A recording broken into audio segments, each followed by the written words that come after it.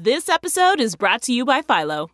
Do you love TV? Do you love saving money? Then Philo is your solution. Philo has shows, movies, and live TV for just $25 a month. You can even try it for free with their 7-day free trial. No contracts, no commitments, no hassles. Just a better way to watch TV. Never miss a minute of shows like the hit docuseries Where is Wendy Williams? Or classics such as Friends. If you can't get enough TV, then there's no better way to watch. Philo has more than 70 channels like BET, MTV, and AMC.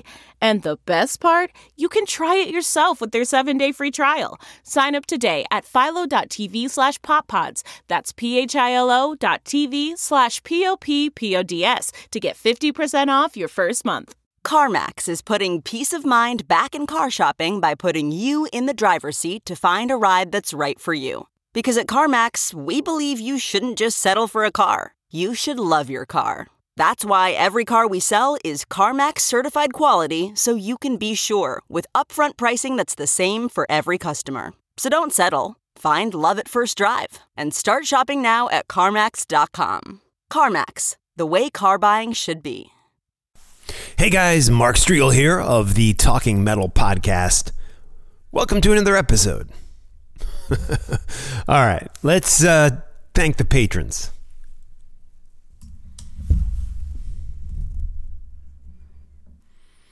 And I just typed in Patreon on my computer here and spelled it wrong, and I ended up on the Patron website, which must be a sign. It's a sign from God that I need tequila as soon as possible.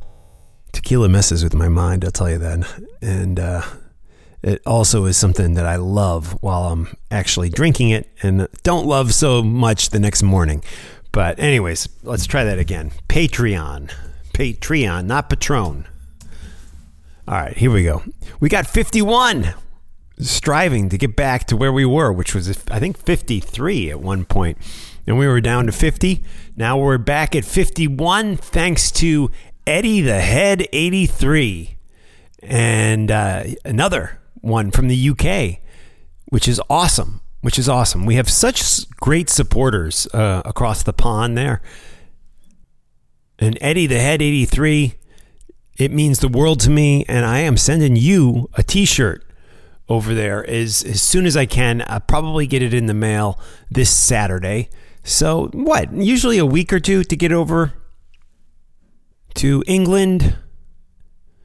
And wow, I am totally stupid because Eddie the Head 83, I just looked at your address here and I saw London as the town, city, so I thought you were in the UK. I am obviously mistaken. You are in Canada. So we have such great listeners up in Canada. We have a lot of listeners in the UK, in Canada, and of course the United States of America.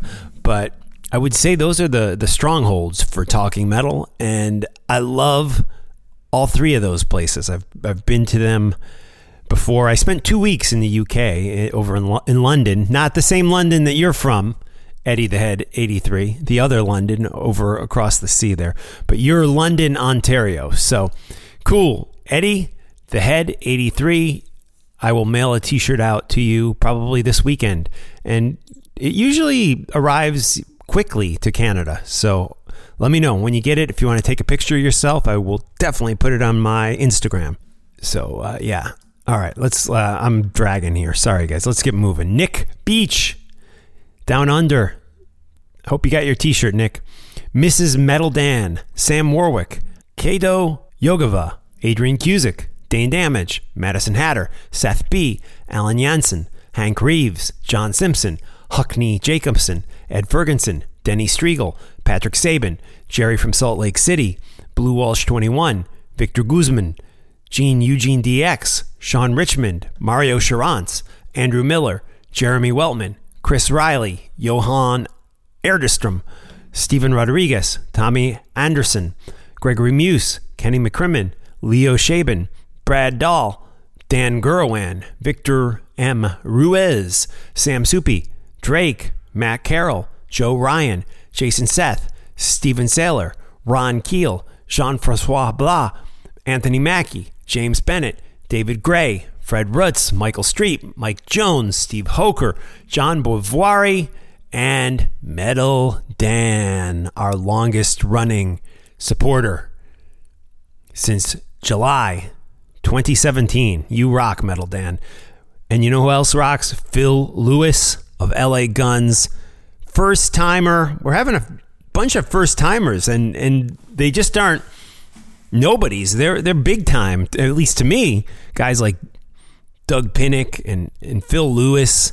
They're people I've been listening to for years and enjoying the music they've been creating for decades and decades. So to finally get interviews with them here on this podcast, which has been going on since 2005, I don't take it for granted. It is a big deal. And again, what an honor to talk with Phil Lewis of LA Guns. Let's get into the episode.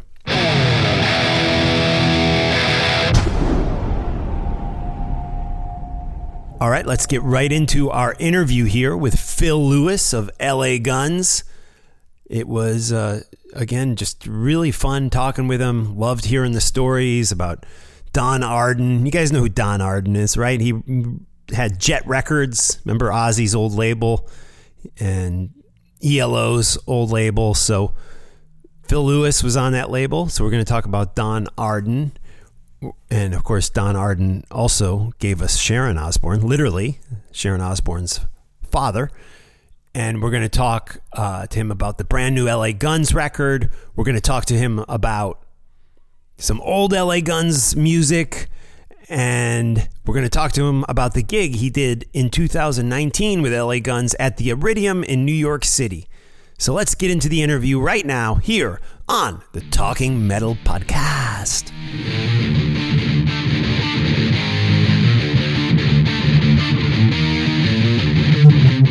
Hey, it's Mark Striegel of Talking Metal, and joining us for the first time ever, we have legendary vocalist Phil Lewis. Phil, how are you, man?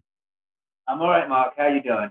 I'm good, man. I'm good. I was just reminiscing with my wife about seeing LA Guns and you back in 2019 at the Iridium in New York City. Such an amazing, fun night. Man, any memories of that show? I got a lot of memories of that show, yeah. In many ways, it was kind of one of our last shows because it was before this awful pandemic hit, and we had no idea what was just around the corner. And I remember it being a really, really fun night. I remember it being an absolute pain in the ass to get our equipment in and out, to park a tour bus. The logistics of it were a nightmare. Right. It really were. But the gig itself, I felt like I was on hallowed ground to start with because it was Les Paul's joint, and it had backstage it's got the chair that Les Paul used to sit in and play, and it just so much history, such a great vibe there. And the show was packed as well, as you know, and it's a little bit different than a regular rock show. I felt honestly it was bit more of an exhibition than a gig, because it was a seated audience, and I got the impression that many of the people in the audience were in fact musicians. It just had that. It's just got a musician's vibe, that crowd. And we brought our best game. We didn't go over the top. There was no reason to go over the top because, as I said, it's kind of more of an exhibition than a gig. And I remember it being packed, us playing great, and it going down absolute gangbusters, and just thinking, wow, I can't wait to come back here again, hopefully next year. And of course that didn't happen, but it might happen again. I liked it because we've been playing bigger rooms up until that point on that specific tour. That was a nice, intimate show that night, and yeah, I remember it very, very well, very fondly, actually. Yeah, and I mean, me too. I remember it so well, and I think because of the pandemic, it's interesting. Some of the really good shows I saw in 2019, like LA Guns at the Iridium in New York City, I just replay them over and over in my head. So I can't wait to get you guys back here. Is there currently a plan to start touring again? The plan is, the record drops on November 11th. We've got a show that night, and then we've got half a dozen so shows between then and the end of the year. Mostly local stuff in the LA area. Got a couple of shows at Banff in Vegas, and then our usual New Year's Eve at the Whiskey. Right on, right on. And you mentioned the new album. I mean, every 2 years now, it seems like we're getting a new LA Guns record. The Missing Piece in 2019, The Devil You Know in 2019. Here we are in 2021, 2 years later. Checkered Past is on the way. Did the pandemic cause this record to come, or are you just kind of on a 2-year schedule now? Well, 2 years, like I grew up in the 70s listening to 70s bands, and I remember every couple of years, a band would release an album, and that's just the way it is, and that's the way it should be, and that's the way we've always operated. We would put a new album out every 2 years if we had the chance, but back in the day things got all messed up, and since this reunion we've been on such a straight, strong trajectory that it hasn't been a problem. And actually, the pandemic was kind of a blessing in disguise. Now, all the other, the first three since the reunion were recorded traditionally in the studio, and I'd fly out to New York and I'd do my vocals with Mitch Davis, and it was just great. It was we had a system that worked. Now, obviously, there's no flying out to New York to record. And, we had a lot of challenges, and mostly the fact that I would have to get back. I have to hone up my recording skills, get my engineering skills back, and do the vocals here in my place, in my house. Right. Built a vocal booth under the stairs, kicked out Harry Potter, and put a microphone in, and it was just me. It was just me and the computer. So I would have to rewind not the tape, but the session 10 or 15 seconds earlier than I needed, put it in record, get up, run under the stairs, get my headphones on, get the vibe right, get in my head, and come in on my cue. And that certainly kept me fit. Right. And it was it's a challenge, I think that we should feel really good. We put out a really formidable record under very trying circumstances, and we should, and we do feel really good about it. And it doesn't sound fragmented. It doesn't have that recorded in a bedroom vibe or any of that. It sounds like a real record, and we got to thank Adam Hamilton for that, because he compiled it. We were sending all the files to him. He put it together. He played drums on it because he's set up as a producer. His studio set up for drums, and he's an excellent drummer. So got to give big credit to Adam Hamilton, who has not only been our drummer, he's been our bass player and our rhythm guitarist. The only thing Adam's done in the band is sing. And I wouldn't put that past him either. He's brilliant. He can do anything. And he played a big part in this record, and us making it possible to do it in isolation. Right on. And so many great songs off the record. The first track, Cannonball, just an explosive lead track. Let's talk about this song. I mean, in some ways, when you listen to it, it almost sounds like, pirates out at sea at war. But is this really like a big metaphor for something else? I don't know. I'm actually asking you that. Or is it actually about being out at sea and Have you seen the video for it? What's that? We made a video for it. Yes, I saw the video, yeah. And you saw that it's very camp. It's all very dressed up in pirate, me anyway. Yeah, cut with the ships, with the cannonballs, yeah. No, there's no metaphor. It's not about anyone. It's not about, band members or anything like that. It's a pirate fable. It's a high seas adventure, and Right on. that's all. And it was a character that I really enjoyed getting into, and I knew when I was doing the vocals and I was recording the vocals and putting it together, I knew it was going to be a monster, and I was just really I couldn't wait to put an old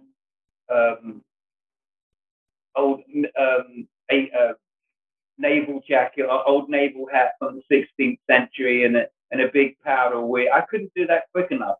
It was always in my head that I was going to do that, and it was a bit tricky because the record company Frontiers, they didn't quite get my vision. They wanted to do 2 videos. They wanted to do Cannonball and Get Along, and they were really more focused on Get Along. And Cannonball, they were just going to have us like perform in a room and then cut various cool scenes from the bad streets of Hollywood. And I was like, well, I'm going to look pretty fucking funny in my pirate outfit in the mean streets of Hollywood. And they're like, well, what do you mean? And I had a whole thing. I had the idea of it all figured out even before they took a single frame of the video. I wanted the first shot to be close, and then the second part of the verse to be further away, and then the chorus, where I'm swinging a saber and I'm pulling off the wig and just really like 100% in like the full-on pirate fight. And they loved it. They really, really, they didn't know. But once I wrote and told them, and then I showed up with the various costumes and whatnot, they're really, really into it, and it revitalized their enthusiasm for the song. They were Good. like, oh, it's a good song, it's a great opening song. But no, that's the whole vibe for this next tour. I will be dressed like that. The whole pirate theme, old captain on the high seas theme for me. Before it was the devil. It was the devil, and I get all devilly, and it was all about pentagrams and all about, that kind of stuff. This is a different vibe now. This is the high seas. And it's all a romp. It's all a good laugh. No, we weren't devil worshippers or anything like that. It's just a romp. It's pantomime. I got you. Cool. And again, we're talking about the new LA Guns record, Checkered Past. Another just awesome song, Knock Me Down. In a way, this has like this defiant tone to it. It almost like feels like a comeback song to me. Now, I know you guys have been doing the reunion for a number of years now, so maybe it's not a comeback song, but how do you view this song? Well, Knock Me Down. I've noticed on this record, for the most part, I've been singing in a much lower register. And it starts off in a voice that is unusually low for me, but it's got a vibe. It's got an urgency to it, and I wanted to have a really strong contrast between the crystal chorus. It's such a bright chorus. I wanted to have a kind of a question, more on a talking level during the verses, and it's got what would have been considered in the 80s. That would have been, it's got all the makings of what they call a radio hit when they played that kind of music on the radio, and it's very, very commercial. I like that one too. It took me a little longer. Some were easier than others. I mean, Cannonball was a breeze. I did that in a day because I was so into it. But other stuff like that took a bit longer. Right on. Yeah. And you mentioned the song Get Along. I guess there's a new music video for that coming out later this week, which by the time we post this interview, I guess it'll be live. But what should we expect? Is it music video more along the lines of just the band on a soundstage, or what's that music video going to be like? Well, it's a big contrast from Cannonball. No, this is actually one of those old like typical MTV videos with a story in it, with actors, and it's a whole premise of a dad and his daughter.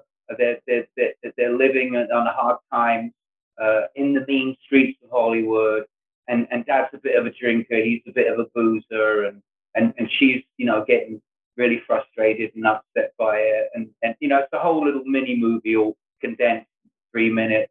And at the end of it, he's like, no, fuck it, I'm going to be good for I'm going to be straight. He's pouring all his liquor down the toilet, and it's a big happy ending. Now for that one, I didn't want to upstage the actors or Right. make it about me. So I just real low key pair of overalls, old straw hat, and it's a very acoustic. It's got a real the vibe of the song is very like Led Zeppelin 3 vibe to it.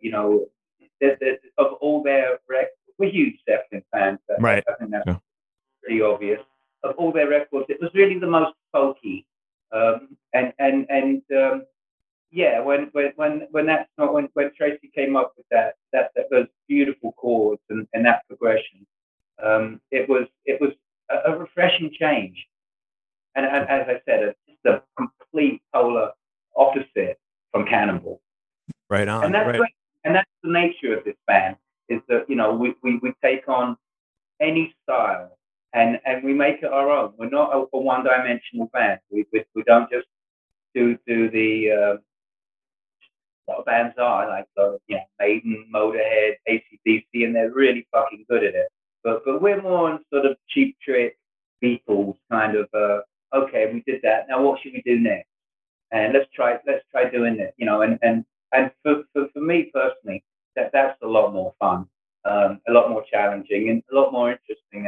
And I love that about Tracy. He really just, he comes up with an album in about a week of great chord progressions and great music, and he just lets us go with it, lets us run with it, and the songs, I won't say they write themselves, but it just, they have a leaning of how they're going to be, like Living Right Now, which is, I think, maybe my favorite song. That was the one that when I first heard the music, it was like, oh yeah, I'm going to really, really sink my teeth into this one. And I think it turned out great. Bit of a sleeper. Nobody's really noticed it yet. But it's the thing about this album, it's got quite a lot of humor in it. Right. Okay. And it's a funny song. It's got me in my full, English accent going, keep running, Dave, in between lines of the song. And it's definitely, hopefully, comes across as it being a lot of fun. Absolutely. And, you've gotten such a great response from the fans, from the critics on these last few records. Is there a plan to bring more of these songs into the set list when you are out there playing live, or do you feel like you really have to play most of the old classics? It's a bitch, man. It really is. That's our big conundrum. We write these new records, and we know full well that 70% of what we're writing is never going to get played live. It just can't, just because of the nature. We can't escape the fact that we, for want of a better word, something of a nostalgia act, and there's nothing wrong with that. I'm proud of our past. I'm proud of our legacy, and it just entails that we have to play those songs, which so in my cynicism, I call them songs from the last century. Right. Which they are, and they're great and everything, but yeah, it's a killer knowing.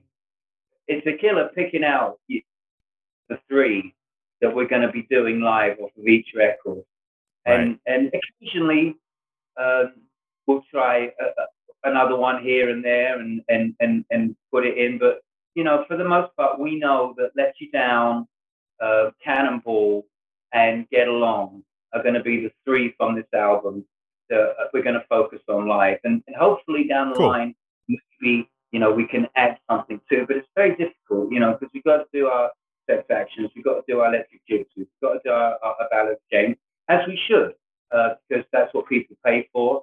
And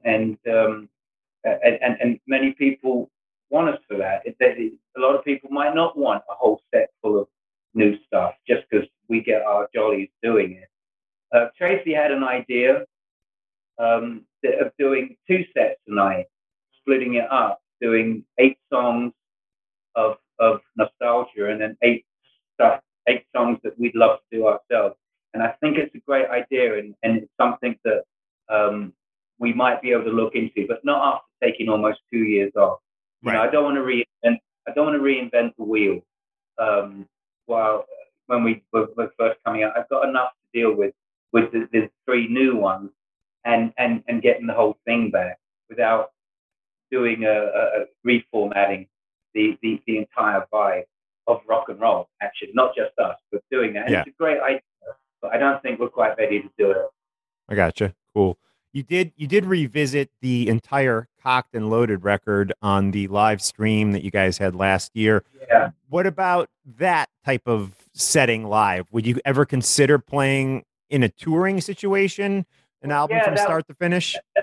That was the plan. We were going to do that, but this fucking pandemic messed it up. It was that we were totally had that on the cards. That's why we were able to do the live stream, because we all learned it. We were all expecting to do it and looking forward to doing it. And unfortunately, we only got to do it once for a live stream. So that's just the nature of the very strange upside down world the last 2 years have been. Right on. It is the 20-year anniversary of the Man in the Moon album, which was kind of an interesting time, I think, for hard rock music in general. What do you remember about that album and just that history of LA Guns? I've been away for a long time prior to recording that record, and I was out of the business. I've been out since like 92, 93. And when I was pretty convinced at the time that I was done as a professional musician. I had raising a family, had a regular job, a job that I liked. It was a 9 to 5, but it was a editing job, a audio editing job. I worked for Fox, for Sports Network. And I really enjoyed it, and I liked the people that I worked with, and many of them were ex-musicians, and I was there for a few years, and I got really good at it, and they treated me really well. I was promoted, and I had my own studio, and I was enjoying it, making commercials, Fox commercials for the Brazilian Grand Prix and golf commercials and stuff like that. I'm not a big sports fan or anything like that, but it was just a good gig, and I enjoyed working with people. And I honestly, for the most part, in my heart, I felt like I was done. Music was just going to be kind of a hobby for me from that point on. And then I got the call saying, look, we want to get back together. We want to re-record the first 2 records, and we want to see if we've got any, if we've got a new record in us. And it was an exciting time. It's not a very hard rock record. I mean, Man in the Moon itself is almost kind of a funk vibe to it. Right. And because there was it was a lack of focus. It was a more broader kind of a vibe. We had Mark Dutton playing bass for us at the time, and he's real jazz. He's real, he played with the Black Rose, and not that they're a jazz band, but they're a bit more intricate than say Pretty Boy Floyd. That's no offense. It's right. Right. And he's a busy bass player, and he's got high standards. So he drew us into the sort of funky direction. Certainly for the title track of the record. There's some great And songs on that record. Beautiful is great. Don't Call Me Crazy. Two really good songs. no, it's good. It was a real labor of love because coming back and writing it from scratch, and I was like, oh, I thought I was done. I didn't think I was going to see these guys ever again, and I thought I was done with it. So it was interesting. It was a nice, it was pleasant and good to be back. Oh, and then when we released it, we had a fantastic tour. We had about 50 dates, and we only played Hard Rock cafes. Oh wow! And every night we play a different Hard Rock, and just driving around, getting on the tour, playing the show, getting on the bus, going to sleep, waking up the next morning in another town, so taking over the Hard Rock. Putting up, they completely had the venue at our disposal, and we'd be sound checking all day, and it was a lot of fun. That was a great tour, and the Hard Rock people took really, really good care of us and didn't feel like work at all. Cool. Final question for you, Phil. You, of course, started your career back in the band Girl, and we all know that Phil Collen from Def Leppard was also in that band. But I wanted to ask you about the band signing to Jet Records. Now, your label mates, I assume, would have been like Ozzy Osbourne and ELO. Yeah. And the guy who ran that label, owned that label, was I don't know if notorious is the word, but we've definitely heard the stories about Don Arden, Sharon Osbourne's father. Any memories of him and dealing with him? What was he like? Oh, I could talk about this all day. It's fantastic. Well, first of all, I put a band together in 1979, early 80s, called Girl. It was kind of an incendiary punk sort of a thing. We were influenced by, I don't know, like Television, Tom Petty, The Cars, a band called Japan in England who were big at the time. And I was seeing an actress, Britt Ekland, who'd been with Rod Stewart, who was involved in a project that Don was working on. And she told him about her new toy boy has a band and he should check us out and give us a deal. And God knows he actually did. He went along with it and he did sign us. It was a very short-lived thing. It was only lasted 2 years and it started off great and ended really badly. Don was around. I became real good friends with Ozzy because, Sharon and Ozzy had just gotten together and he was working on his first solo record. And so we'd see him a lot in the office. We didn't really see much of ELO or any of those guys.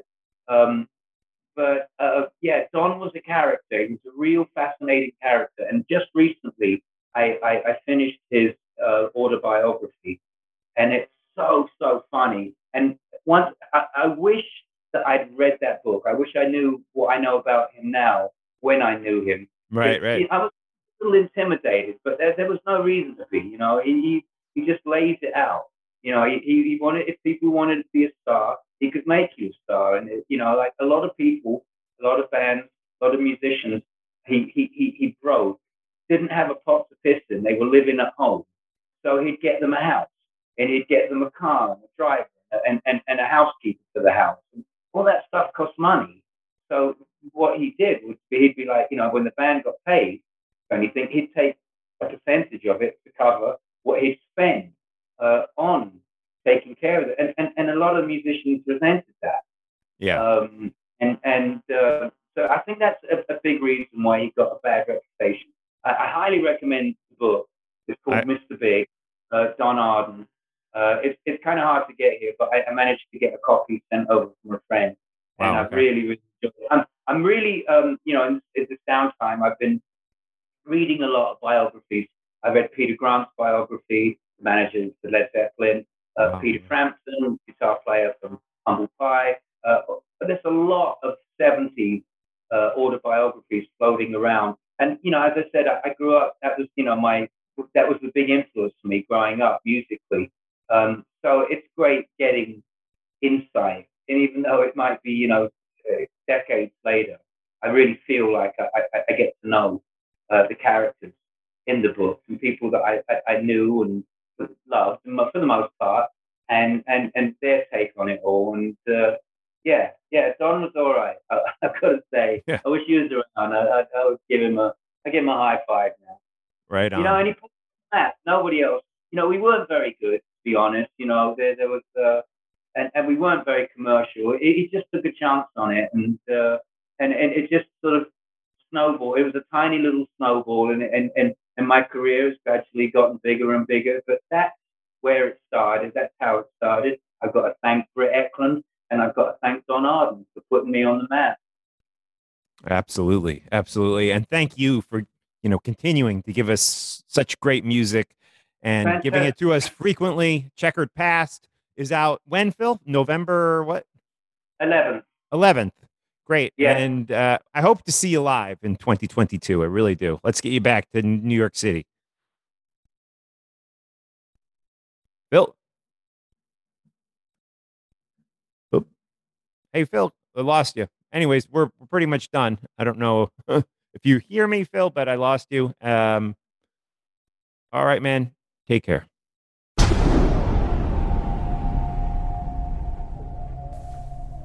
Yeah, so kind of a weird ending. I never said goodbye to Phil. It just, I don't know what happened. He just disappeared. But we were pretty much done with the interview, so that's that.